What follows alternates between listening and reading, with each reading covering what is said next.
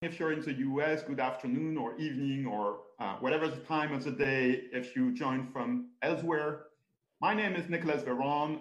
Welcome to this first session of the new Financial Statements series at the Peterson Institute.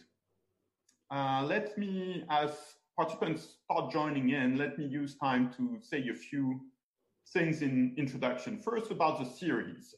So this Financial Statement series is new. This is the first inaugural session. It is part of a portfolio of new event series that we're experimenting with at the Peterson Institute, and indeed the second such one. The first being the Trade Win series that was started by my colleague Annabelle Gonzalez on trade policy issues last month. And each of them, Trade Wins for Trade, Financial Statements for Finance, caters to a specialized community. So we really want to build up a community and, if I can put it that way, organize a conversation in that community among expert people, but also some things that should be accessible to a broader audience. So we're experimenting with that, and I hope you will enjoy the experience. I want to particularly thank the Peterson Institute team that made this possible. Steve Weissman, our Vice President for Communications, and his team, Helen Hillebrand, on the website, Matt Panizari, who made all the technical stuff possible, Ivan Priestley and Jessica Parada for meeting organization, Rebecca Ackerman, Angeli Batt, William Melanson, Oliver Ward, who helped design the visual identity for the series. So it's really a team effort, and I'm probably forgetting many people. And of course, last but not least, the Institute's president, Adam Posen, who gave the initial impulse. So we're very excited by this new endeavor. We're still, in a way, in testing mode. Please send me suggestions, if you have any, for improving that experience from a participant's perspective. So let me turn to our agenda today, and we want to talk about credit prospects because we're in a moment when it's particularly important and I think also difficult to assess prospects for corporate credit and the read across for the banking system, the financial system, and more broadly, the economy and people. So for that, we have a stellar combination of participants, Anne van Praag and David Wilcox. Our guest speaker is Anne van Praag. She's Managing Director of Global Strategy and Research at Moody's Investment Service. And there, for Moody's, she leads a team, a global team that defines and develops macroeconomic views and provides strategic insights and on emerging risk trends and credit development. So exactly the kind of things that we want to focus our attention on today.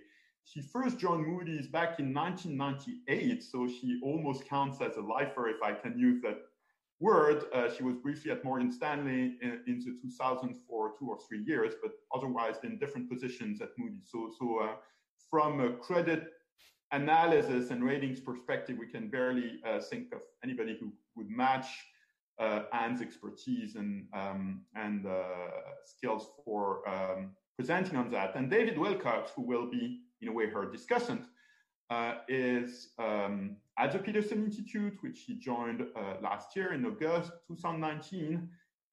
But his claim to fame, obviously, is that he was at the Division of Research and Statistics of the Federal Reserve Board as a deputy director from 2001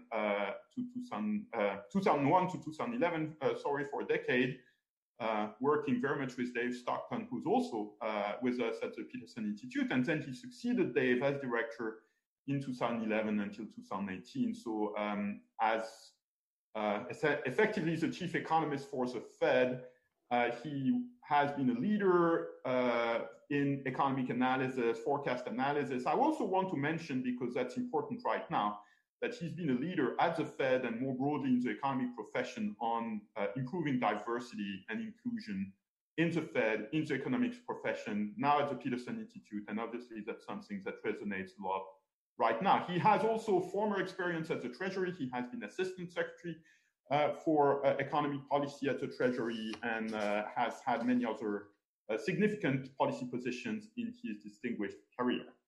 So enough for my introduction. I've said enough for now, and I'll give you the floor immediately, and over to you.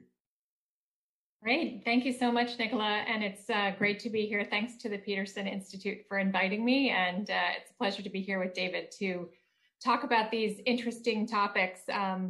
We have certainly had a very busy time at Moody's trying to wade through the wide variety of stresses that we're seeing across markets with the coronavirus itself, the macroeconomic impacts of that, the low oil prices, and the really tough financing conditions that we saw through most of the month of March and into April.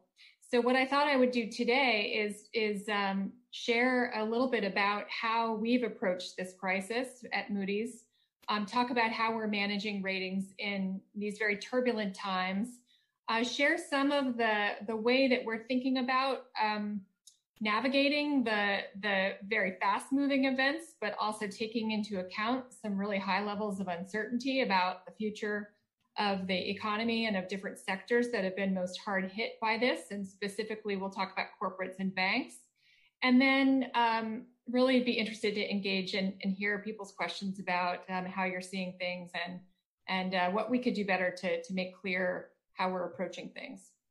So with that introduction, I'll dive in. We have a very collective, coordinated effort at Moody's to look across sectors and to try to identify which are the most affected companies and banks, but also governments and really to understand the landscape. To do that, we have,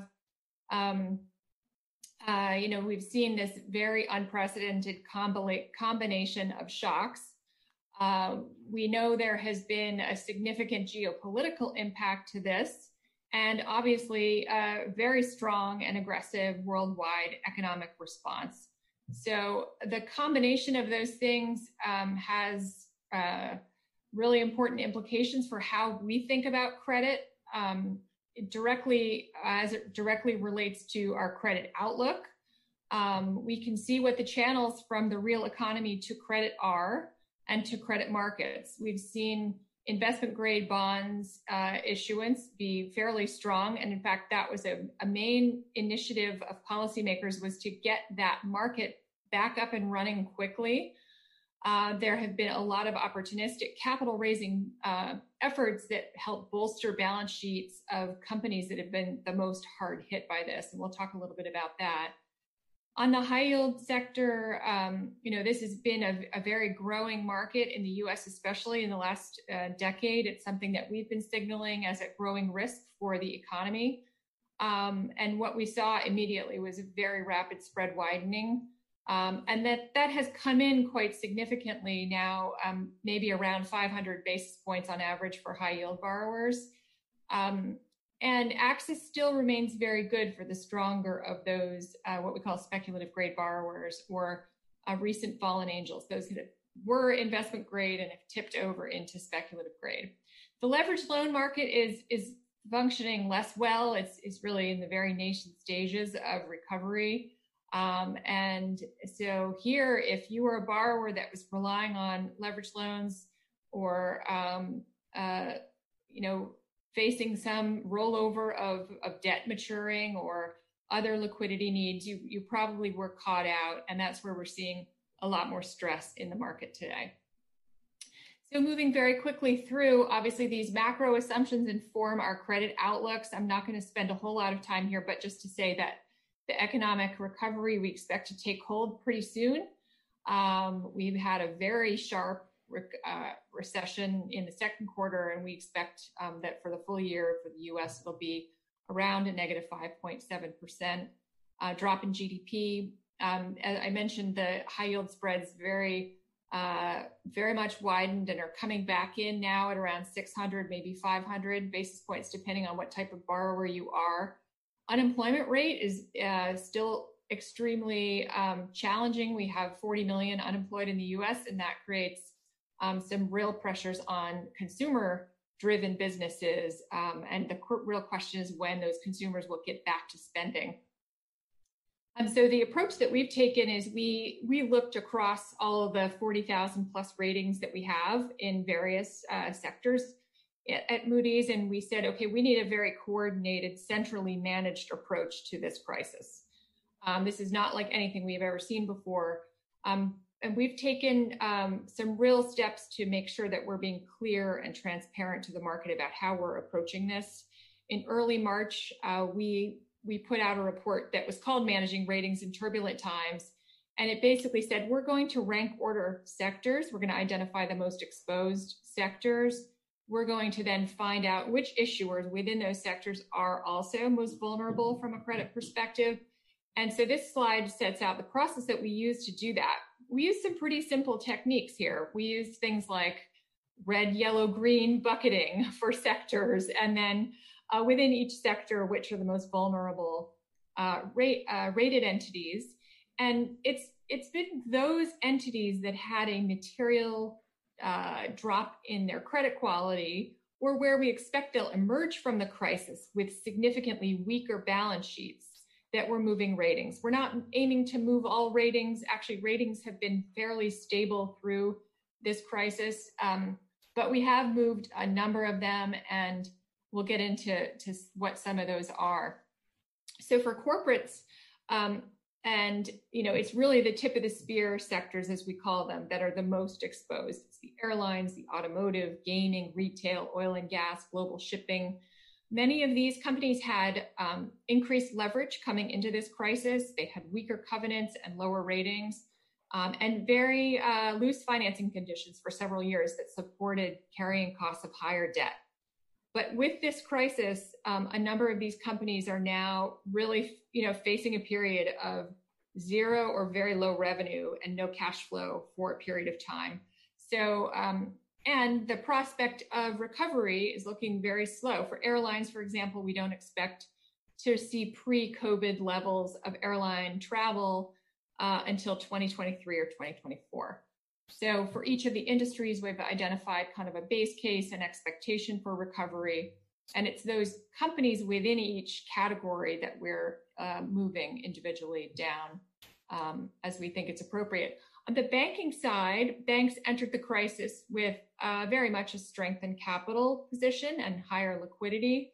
Asset quality has been supported by government loans, liquidity support, and liquidity to support to both corporates and individuals. We haven't seen much deterioration to the balance sheets and the relative positioning of the global investment banks. It's really been around regional banks in the most affected areas, or those with highly exposed, high exposure on the loan side to affected sectors. And then some other more specialty firms, mortgage servicers, trade credit insurers, aircraft lessors, and fuel companies. And what we've also seen is that for both corporates and banks, that the default rate has risen dramatically. The long-term historical average default rate is about 4%. The monthly average is for May here is about 20, and globally, and a little bit lower in Europe. That number ticked up in the month of May from April, and what we're seeing for our latest counts for June is expected to come down a little bit. The default rate itself is hovering, above that historical range, and we expect a year from now that will be closer to 10%. And so we expect to see that peak somewhere in the 9 to 10% over the next year, and then start to come down again. On the structured side, obviously, as you get a lot of these loans, corporate loans packaged up and sold as structured financings, there are significant exposures throughout the structured finance portfolio. Coming into the crisis, we heard a lot of concerns about the rapid rise in CLOs. This is the collateralized loan obligations, both in the volume and the weaker corporate loan quality underlying them. This was somewhat offset by tighter credit standards and higher rated tranches, but we We do see significant weakness across the structured portfolios, again, mostly in the mezzanine and junior tranches, not so much in the senior level tranches. So with all of the stress, we have taken a significant number of rating actions. The depth and breadth of our rating activity and research is definitely greater than in previous crises. Around 12% of the corporate or the fundamental rated issuers have been downgraded, mainly speculative grade corporates. Most investment grade corporates have not had their ratings affected. On the structured side, about 7% of the 42,000 rated bonds by count and slightly less by volume outstanding have also had rating actions. We have published a lot of material. It's probably hard to keep up with all the things we're publishing, but we have a moodys.com/coronavirus website that's free and available, all of our content. If people would like to engage more with us, we'd be happy to hear from you. And with that, I'll pause and pass it over to David. Thank you, Anne. This was a fantastic way to set the scene, and I'm looking forward to David's comments.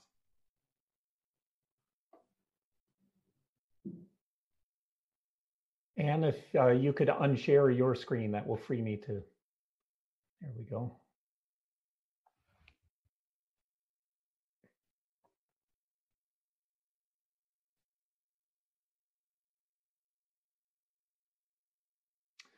Well, thank you.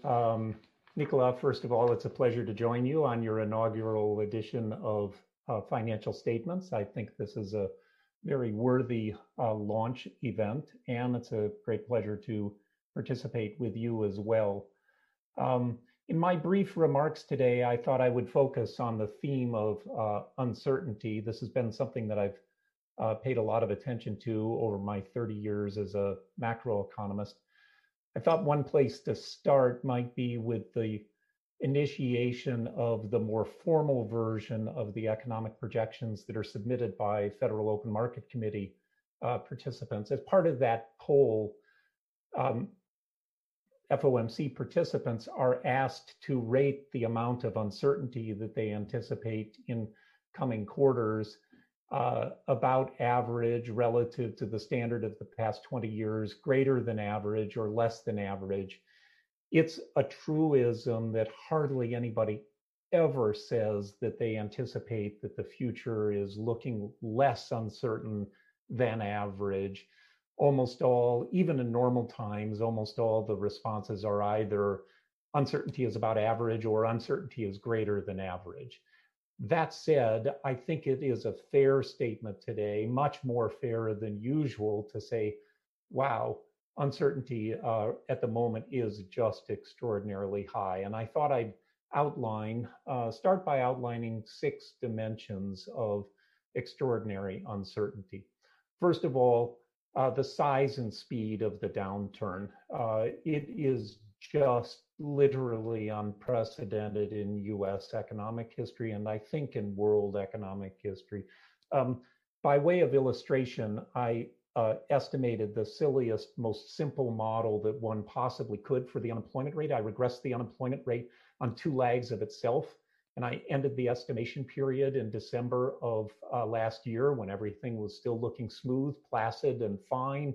The unemployment rate was approaching 3.5%, a 50-year low. There was no trouble in sight, and the only question was how long this period of renaissance could persist. Then we know that the roof fell in. A simple calculation leads to some rather absurd results in terms of the forecast error that one generates out of this simple model. But suffice it to say, anytime that a model is generating a result that the forecast error in April was 66 standard deviations, you're truly in unprecedented waters. The source of the shock is also extraordinarily unusual in US business cycle history.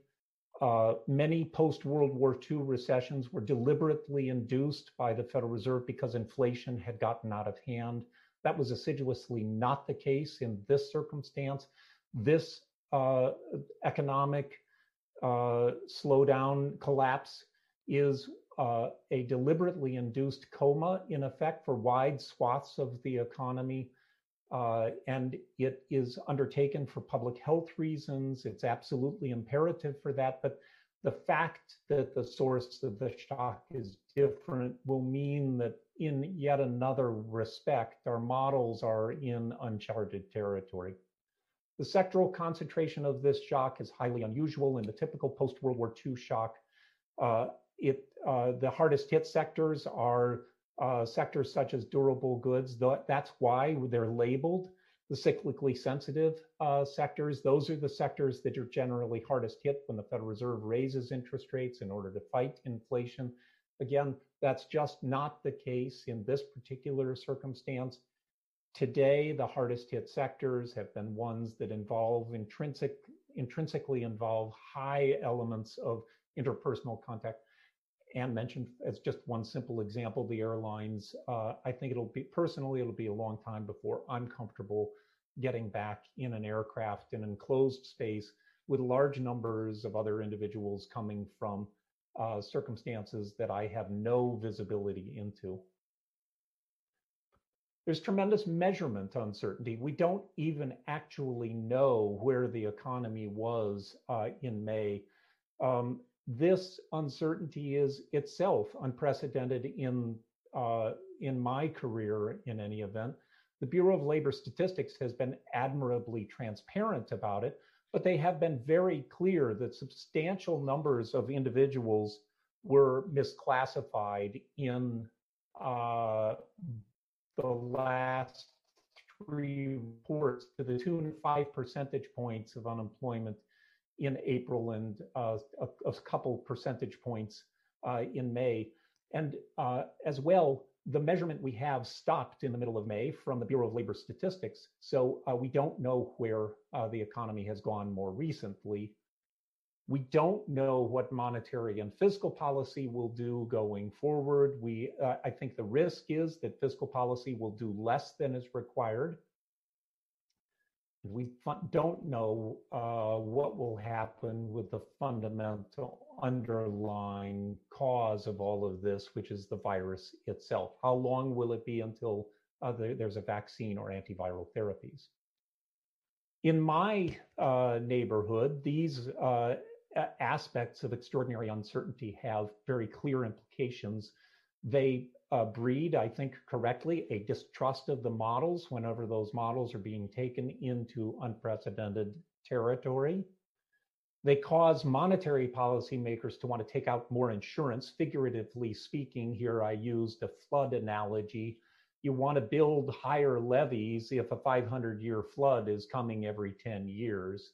So in general, it's wise when uncertainty rises to build up the safeguards. And then finally, it's best in the face of uncertainty to structure your policy responses so they evolve automatically as circumstances change. And that, of course, is the beauty of automatic stabilizers. So the question I would leave off as a possible element for discussion later on in the hour is, do these lessons have analogs in the rating world? Thank you very much. Thank you, David. This was, from my perspective, an incredible amount of wisdom and experience packed in 3 slides. So I'm personally grateful. Anne, do you want to answer David's last question to start our conversation? And I'll take it from there.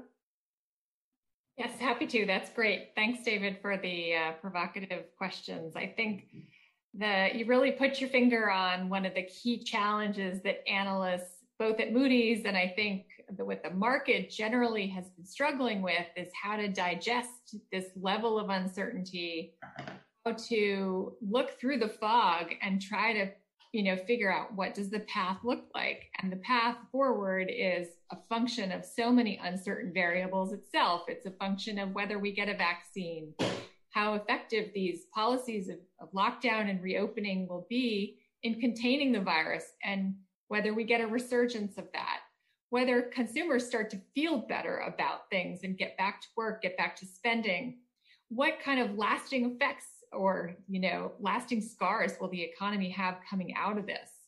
And so each of those things really has to inform our thinking about when we go to do a projection of a company's top line revenue or its expenditure and its future profitability, is it going to emerge from this crisis stronger or weaker? And, if we look out 2 to 3 years, that's one thing. Trying to see ahead even 6 months is another. We're actually trying to take a longer view to look out 2 to 3 years and identify the companies that are going to emerge weaker than where they started, and weaker not only at their rating category, but relative to their peer companies, what their business model might look like, what their competitive advantages will be, their ability to generate those profits in the future and support their debt, right? Obviously, our perspective is all about how does a company repay its debt, the likelihood of doing that. And from that narrow perspective, we do have to take a view. So how do we cope with these levels of uncertainty? One of the things that we do is scenario analysis. We basically have to make a certain set of assumptions. For the airline industry, for example, we set out a path of recovery that's faster and one that's slower. And then within those scenarios, we say, okay, how does a company, first and foremost, shore up its liquidity? A lot of airlines now have almost 2 years worth of cash on their balance sheet if they're in investment grade. The ones that are weaker have a lot less cash and are really struggling or maybe looking for some government support beyond what's already been provided. But with those scenarios, we can then do that kind of more accurate forecasting and get some range of possible outcomes. And then if the range of outcomes, that distribution of possible outcomes is sort of outside of what we would expect for a given rating level, then we will move the rating up or down accordingly. So that's one of the ways that we can get our arms around some of the uncertainty, but it is really a leap of faith in some cases to make the assumptions and pick what are the range of outcomes. We didn't anticipate a pandemic on January when we published our outlook for 2020. We weren't expecting a pandemic. It's not something that I think would have had a lot of credibility at that point if we had said there would have been one. It's a matter of, trying to look forward and make a best judgment, an analytical judgment about what the future will hold. But maybe I'll stop there and see if you have other reactions. Well, one thing I want to say is that we want to collect questions from the audience. We have a fantastic group of attendees, and I encourage them to participate. So there are 2 ways to participate. One is to use the Q&A function on Zoom at the bottom of your screen, and I will collect the questions and relay them to our guests.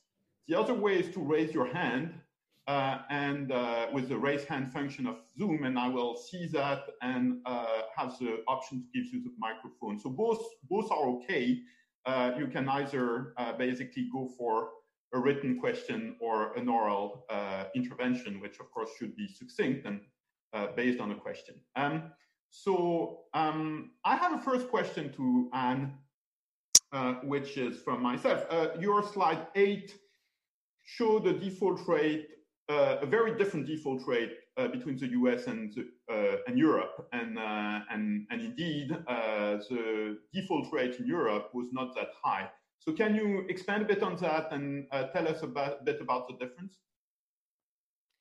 Yeah, sure. So first, the actual defaults that have occurred have been lower in Europe than they have been in the US. I think that's probably not totally surprising, given the avenues that the US companies have to pursue in terms of bankruptcies. We probably would be inclined to see more distressed exchanges in Europe where those are happening.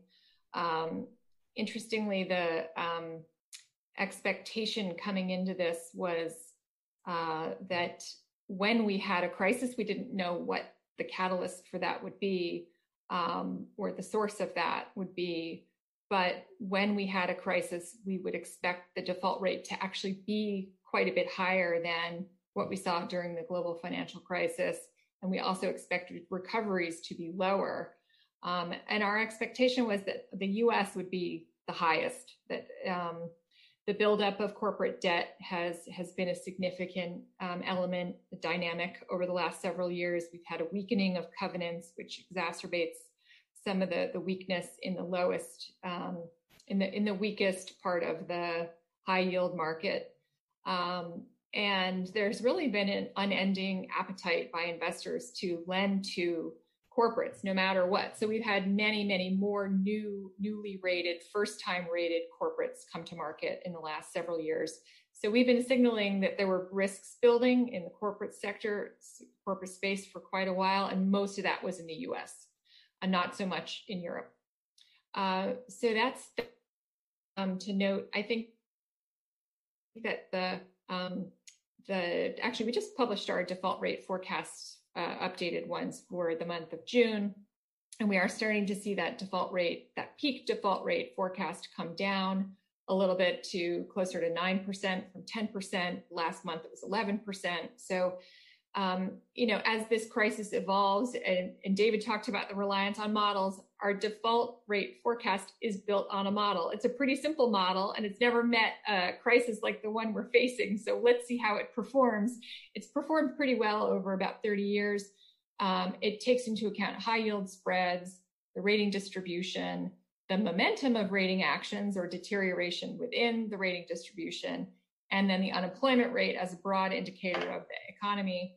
And with spreads coming in significantly and the unemployment rate staying high, we take into account the change in the unemployment rate. The model doesn't really react well to that high level of unemployment rate. It's looking for a change in the unemployment rate. So the model's not performing that well, and we're having to do some smoothing to account for that. But our expectation is that those default rates will come down. So just for understanding, your peak default rate is already passed in your understanding of the sequence of the crisis, or do you expect more default until reaching the peak, say at some point later this year or something? Yeah, I think it peaks later, a little bit later this year. So with the 1 year default rate forecast is looking at what would the default rate be a year from now. So we'll have the current rate is like 5 or 6%, and it will rise, steadily up to about 10, and then it'll come back down a little bit. So I have a question from Aurel Schubert, which many of us know as a former chief statistician of the ECB, the European Central Bank. And he's asking what kind of additional data would you like to have to reduce uncertainty? Would big data be of help? And that's a question I meet a lot in discussions with market participants and other interlocutors. So in a way, do we have any indicators that would, other than the obvious one, to reduce the huge uncertainties that David convincingly, in my view, presented us? I'd like to have both of you answering this question, if possible, make succinct answers, because we already have many questions. Yeah, I think one interesting area is a little more certainty around government policy response. So where a government plans to provide additional support for corporates, where a government plans to provide maybe an extension of the payroll protection program, or where there's an expectation that they will or won't provide support to a given industry, that's often very hard to predict what the government response will be, especially when it comes to individual companies. So having that's a common conversation that we have with sovereigns is sort of, what is the probability of you stepping in and supporting a given company or a given industry in a time of crisis? And having a little more of a clear statement of intent on that is always helpful to us. David? Yeah, it's an important question. I agree wholeheartedly with Anne's comments just now. In terms of macro measurement, it's really hard to do well. What the statistical agencies do is tremendously difficult. One of the initiatives that we undertook at the Fed that I thought was extremely helpful at the time, and it has paid huge dividends since, is to build on the indispensable platform of the statistical agencies. We had two projects that were very successful. One was we had a partnership with ADP that gave us access to their proprietary data on payroll employment. And so the Fed staff— That's ADP, Advanced Data Processing, right? The payroll company? Yes, ADP is a payroll processing company that processes the pay stubs for approximately 20% of American workers every month. And unlike the BLS, they don't have a problem with non-response from their clients, because if their clients don't respond, they're not clients anymore. The other similar franchise was with a data aggregator that collected information on card swipes from credit cards and debit cards called First Data. And that gave us near real-time visibility into consumer spending. Again, not a substitute for the information that's put out by the Census Bureau, but an important complement to. Economic measurement is incredibly hard to do. It's worth investing in. You get what you pay for. It's extremely important in circumstances like right now. So I have a question, actually two questions on a relatively limited segment of the universe, which is private equity and also covenant-light loans. So there's a question from David Clayton to you, Anne. We have more limited information, but I would be interested in your highlighting what the major balance sheet stresses in the private equity sector are. And there's also a question from Thomas. I don't know which Thomas. How would you impact of the increasingly large share of leverage loans being covenant-light? So can you quickly take those two? Sure. Yeah. The private equity has been increasingly active in the high yield market in recent years, and that private ownership and real need to extract value quickly from companies with private equity owners is part of the dynamic that we've seen over the last several years play out, and has left a lot of companies with a lot higher debt levels coming into this crisis than maybe in the past. I think that also has partly informed, which parts of the market the government has provided support to. There is a sense of not putting good money after bad, where you have a company that's going to have a very hard time, absent some kind of a debt restructuring, to get back on its feet. So I would say, the private equity participation in companies has been really broadly represented across a variety of sectors. It hasn't been limited to, say, oil and gas or, anything else. It's really been very broad-based. And the hallmark of that has left a lot higher debt levels across many of those companies, which creates some really interesting challenges and dynamics for this crisis. If you think about the number of smaller and medium-sized businesses that are a huge part of our economy, they are going to be left with higher debt levels, and having those companies will have a harder time contributing to the growth trajectory coming out of this crisis. As a result, I think it's that kind of a debt overhang for many corporates means that they won't be in a position to invest and hire. They won't be in a position to help grow the economy coming out of this. So I would say that's probably one of the legacies that we'll look back on, is the role of private equity in thinking about how companies have become more levered, and weaker covenants is part of that picture. We have that gives, in some sense, it gives companies more flexibility to do what they need to do during periods of stress. In other instances, what it means is that once they do go into a default, if a default happens, then recoveries will be lower, partly as a result of that. I have a question which is about the evolution of your thinking over the last 3 months, right? Because the picture we have now in early June is very different from the one we had, say, 2 months ago in early April. We've learned a lot about contagion patterns, about what happens when you exit a lockdown. We've learned a lot also about policy. So how has your thinking evolved over time about this? And to put it bluntly, are you more pessimistic, more optimistic than you have been in previous weeks of the pandemic, with maybe a differentiated answer, whether it's Europe or the US? Yeah, that's a great question. I do think that we have learned a lot over the last couple of months. We know a lot more about, the government response. We know a lot more about how markets can get quickly back to functioning pretty smoothly. We've seen companies react really quickly and people be incredibly resilient and adaptable. So I actually think behavioral change we've learned a lot about how people can behave and adapt. I would say that in terms of like managing the ratings, I would say we intentionally went out with a very sort of deliberate, careful, measured approach. We didn't want to do any kind of knee-jerk reactions or major movements across the whole rating scale. We felt like we wanted to look through the cycle and see how things evolved and wait and see. And in that way, our actions have been more measured, I think, than maybe the initial market reactions were. We often see, market implied measures like market implied ratings or CDS or high yield spreads move out dramatically and then come back in.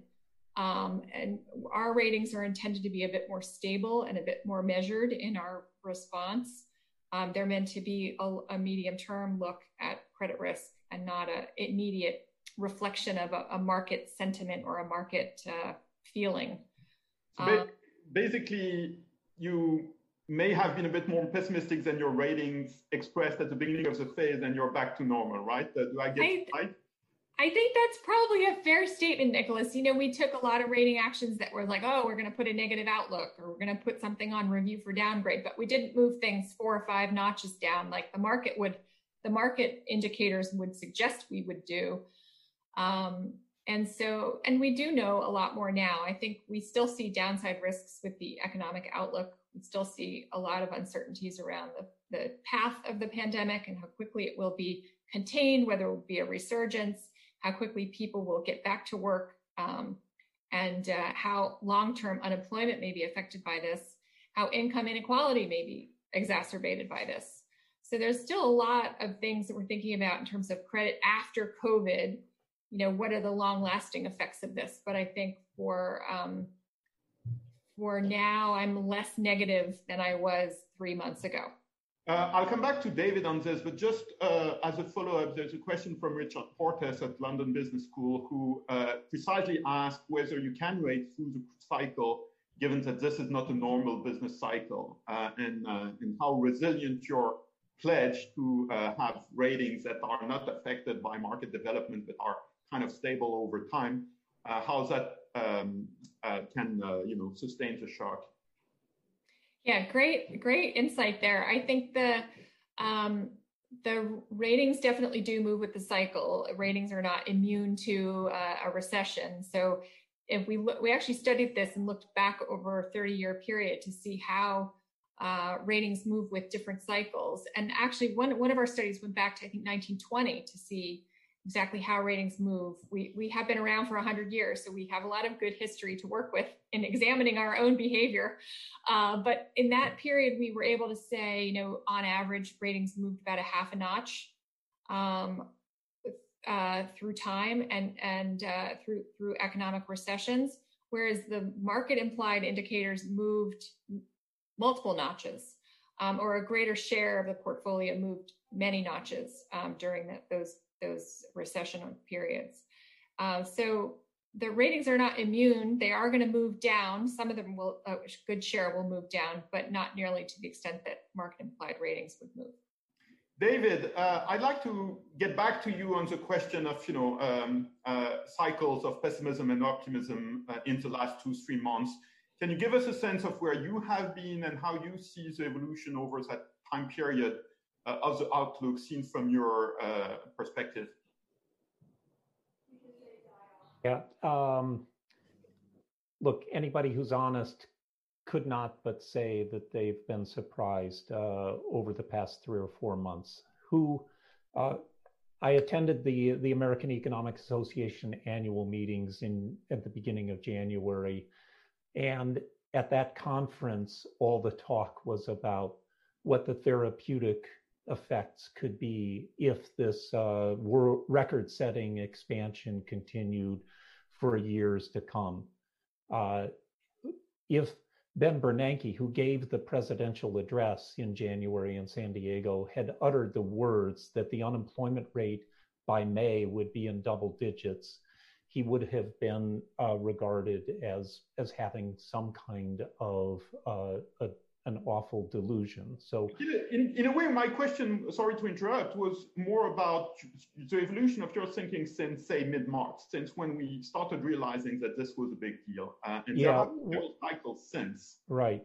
What I think we've learned is that the situation is probably not going to quickly reverse. I think there's a lot of uncertainty about that. We still could have a very rapid rebound, but I think what we're learning is that the damage is more deep-seated, partly because it's concentrated in certain communities, partly because it's concentrated among certain demographic groups, partly because it's concentrated in certain skills and occupations. And so the African American community, for example, is going to suffer long-lasting damage from this. We can see that in, I'll just mention two different ways.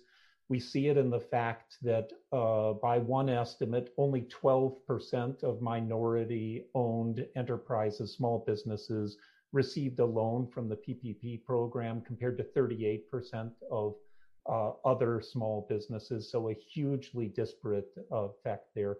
We see it in the difficulty that individuals have had in applying for and receiving unemployment insurance benefits, where some states, for example, Florida, have essentially, as best as I can tell, deliberately made it difficult to receive unemployment insurance benefits. And when the unemployment rate for African Americans is above 16% and for Hispanics is above 17% compared to 12% for whites, that fact, that impediment alone has a disparate effect across races and ethnicities. That's going to concentrate the economic pain in certain communities, and that will make the pain more difficult to recover from, mean that the damage is more long-lasting. So that's probably the foremost evolution in my thinking, that this is, in some respects anyway, the damage from this economic collapse is not going to be easy or quick to repair. I have a different question, which comes from Jose Maria Roldan, who is the head of the Spanish Banking Association. And he's noting that we've had two 500 or 100, whatever years event in 10 years. So looking at raising the height of the dam, higher capital for banks, for example, would only be justified if this was not sheer bad luck, but something more structural, like, basically how we think of the frequency of such events has to be revisited, and that echoed some aspects of your presentation, David. So maybe starting with you, David, first, how do you think about that? And should we basically, do we have reason to believe that, so what we call 100 years events are really 10 years or 5 years events?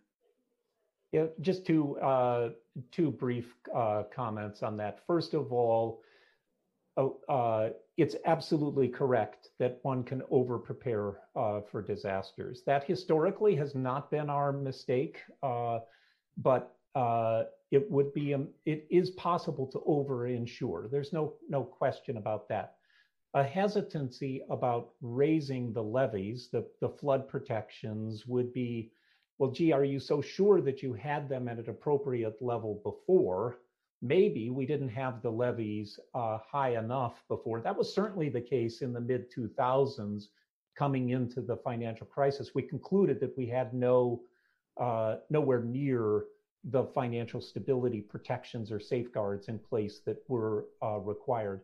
I think the other observation I would make is that long periods of financial placidity where nothing happens tend to breed complacency and tend to breed a progressive undermining of the regulatory structure. Now, obviously, that will have come to a screeching halt here, but I hope that over coming years, 1 to 5 years, we take a careful social collective assessment of whether the progressive weakening and relaxation of some of the Dodd-Frank regulatory strictures, whether that was wise or whether those need to be reinforced against the possibility that, you know what, we have had 2 500-year floods in a dozen years. Maybe we should be prepared for something bad in the near future. Well, as somebody who spends a lot of my time looking at capital, at bank capital and capital requirements, I certainly say thank God for Basel III that we had this transition before this shock hit. And that puts into perspective a number of voices from the banking industry that have spent the last decade saying Basel III was too high as a dam. But enough from me. Anne, how do you think about this issue of the frequency of low frequency events? Yeah, it's a really good question, and I think it raises a lot of interesting policy questions. From a credit perspective, the way we try to look at that is to do stress testing for all the banks that we rate. I think we have over close to 90 banking systems around the world that we rate, and for all the banks in those systems, which is about 900, we do bank stress tests. We've also started to do some reverse stress testing where you figure out what's the stress that breaks a bank and what would be the kind of events that lead to that kind of a failure. And then, it's a good way to sanity check. Do we have the right capital buffers? Do we have the right macroprudential policies? Do we have the right regulatory frameworks? And those are really tough questions. That's why we look to the Peterson Institute to help us navigate some of those issues. I have a hand raised from the Peterson Institute, but also formerly the Fed and Treasury, Edwin Truman, Ted.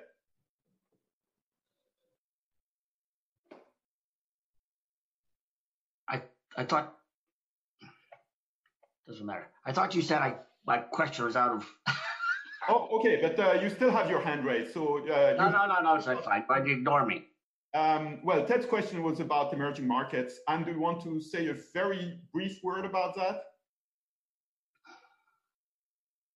Sure, absolutely. I think, the main topic that we're seeing play out in emerging markets is that is the IMF and World Bank proposals to provide some aid to poorer countries. And from a credit perspective, this is quite a challenging and complicated topic in the sense that where we have some official sector debt relief and where we would expect private sector debt relief to follow, that is, in our view, going to result in a loss of value to bondholders or some diminished payment to bondholders relative to the original promise to pay. That essentially equates to a loss for bondholders and a default in our view. So it's a bit tricky because on the one hand, as helpful as that aid is, the debt relief itself can create some additional challenges for that borrower to get back on its feet, to reestablish itself in the capital markets, to kind of move past what we would consider to be a default event. So that's probably the main topic and policy debate that's been happening for emerging markets. For emerging market corporates, there is some additional stress as well. Obviously, when you have a pandemic and you don't have the same policy levers and abilities that you have in some of the advanced economies, those corporates are not going to benefit from the kinds of government support and quick response that we've seen in advanced economies. And in many cases, those corporates, they don't have sort of the same support structure that you would see. So anybody who's caught out with either high levels of foreign currency borrowing or high levels of impact of exchange rate movements, currency depreciation, those kinds of things are going to be really hit quickly and hit the hardest. I have two questions which are very similar. One is from Thomas Dorn and the other from David Muir. So It's about liquidity. Are you worried about the huge amounts of liquidity in the market? Could that lead to misallocations, lack of appropriate price differentiation in credit markets? It may lead to zombie companies staying alive, capital misallocation again, lower growth. Is there too much liquidity around? When is a good moment to start worrying about moral hazard? Can you both give us very quick takes on this? Anne? Okay, yeah, that's a lot of different topics all in one question, but that's great. I would say that, I think I mentioned at the beginning of my comments that in March, it was all about how do we open up and support the investment grade bond market. Then it was in April, it was like, how do we get high yield bond market back up and running? And then the spreads started to come in, and we've started to see just the very, small movement towards high yield loan markets opening back up. And so that suggests to me that some of that liquidity is starting to be put back to work. And that's favorable. This is actually happened all in a very compressed period of time. If you think about where we are today, 90 days into the crisis, relative to say where we were 90 days into the global financial crisis, things have happened with great speed and with incredibly aggressive policy action. And so it's hard to see when you're in the middle of it, right? You don't know exactly what it is that you're hoping to happen next in terms of where all that liquidity ends up going. So I would defer to other market participants to tell us, kind of where to look to next, where the liquidity goes. And it does create some real challenges. I think there's a window of opportunity now for some companies to get in, refinance at lower rates, move their debt out longer term, and reduce their overall borrowing costs or debt servicing costs. That's certainly an opportunity for sovereigns too, especially the highly rated sovereigns. They can get in, borrow longer at low rates, and lock in those low rates. So there are some opportunities here to put some of that liquidity to work, especially where there's appetite for high grade investment. So we're getting close to the closing time of our session, but I'll take 5 more minutes because I still have a few things I'd like to cover before adjourning. First, David, very quickly on that question of liquidity, you cannot escape the question. You're a former Fed person. So in my world, concerns about excess liquidity arise in 2 contexts. One is inflation that runs higher than the central bank wants, and the other is financial instability. At the moment, initially when the coronavirus shock first hit, there was quite a lot of speculation that it might actually be an inflationary shock, that the cutback in supply might be so severe that prices might go up. The preliminary evidence suggests that, in fact, it's the other way around. As most of us expected, the complete collapse of demand has caused inflation to soften further. So that doesn't, at this point, seem to be a concern. Obviously, central bank credibility and the determination of the Fed to stick to its 2% inflation objective is important in containing inflation expectations. The other is financial instability, and I'll simply say there that underscores the incredible importance of the heightened surveillance that the Fed, including its staff, but all across the reserve banks as well, the heightened surveillance that the Fed is applying to various different dimensions of financial stability. It's a night and day different operation than it was a dozen years ago in the lead up to the financial crisis. So you don't worry about the capital misallocation, which was mentioned in both questions? In a word, no. By far, the greater concern in my mind is reemployment of idle resources. That's a huge threat to the social fabric. It's a huge threat to the long-term damage that this collapse could undertake. The day when we entertain as a first order concern capital misallocation, that will be a pretty good day. That's a day that's pretty far down the road from when we're at a 13+ unemployment rate in the United States. Well, as a European, I certainly worry about zombification, but that's a slightly different context, I guess, from the US. And let me follow up to that question also, picking up on what you just said, David, about financial stability. And it's a very simple question. Will the banking, we've heard Neil Kashkari, for example, in the US calling for recapitalization of banks from the market. He mentioned 200 billion. We've heard a number of voices in Europe wondering whether there would be a need for a bad bank or a public recapitalization. The European Central Bank, as a banking supervisor, has used this metaphor of crossing the desert, right? Banks have enough capital to cross the desert of the pandemic and the associated shock. So how do you think, Anne, about the ability of the banking sectors in both Europe, let's say the Eurozone, and in the US to cross the desert, or will there be a need for kind of system-wide approach to bringing more capital? And if we don't know yet the answer of this question, when do you think we'll have a sense of that answer?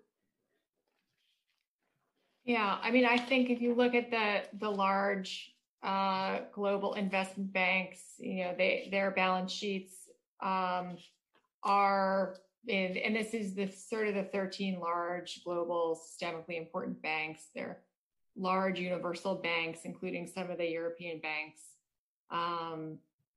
We have stable outlooks on them. They have very, very strong balance sheets, capital and liquidity positions. They have conservative regulatory and stress testing, both in the US and the UK, more diversified business lines.